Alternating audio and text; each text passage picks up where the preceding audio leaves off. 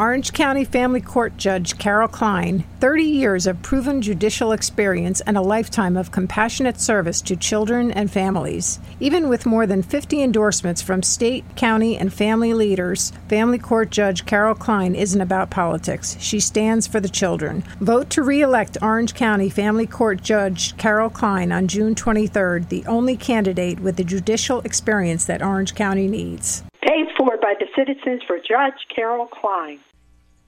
A very good day to you. I'm Hank Gross, MidHudsonNews.com. It's Wednesday, June 17th. The elaborate Middletown City Skate Park was reopened on Monday, but if the users do not shape up, it may be short-lived.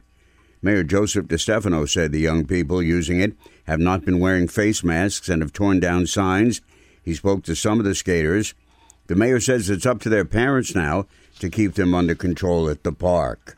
You are now responsible for conveying the message to your children, and especially children that are using it, young people in their teens and younger, that if they're not wearing a mask and they're not social distancing on the skate park, that we will fence it in for the rest of the season. It's just as simple as that. DeStefano says he's not going to use police resources to patrol the skate park, and he will give users 2 more days. If they don't shape up, he'll shut it down.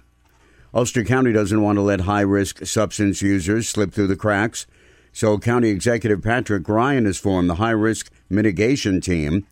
It's aimed at people facing a long-standing battle with addiction and tracks them beyond hospital stays, with a key component being peer-to-peer counseling. Someone who has themselves experienced this journey successfully, and those individuals will go and meet the members of the program right at the hospital as they're transitioning out and help them navigate as a trusted peer.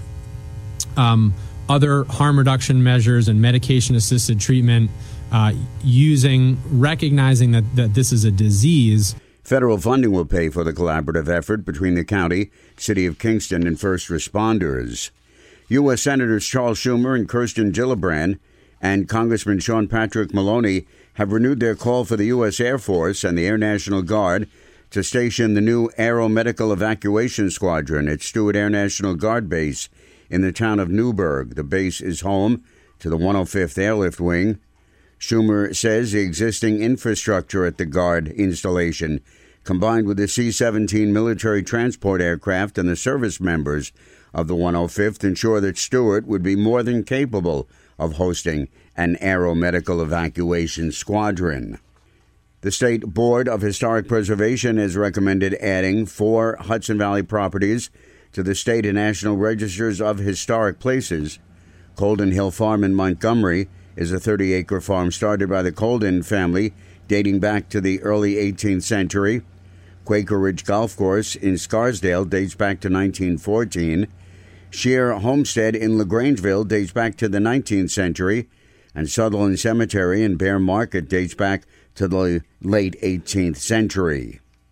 I'm Hank Gross, MidHudsonNews.com.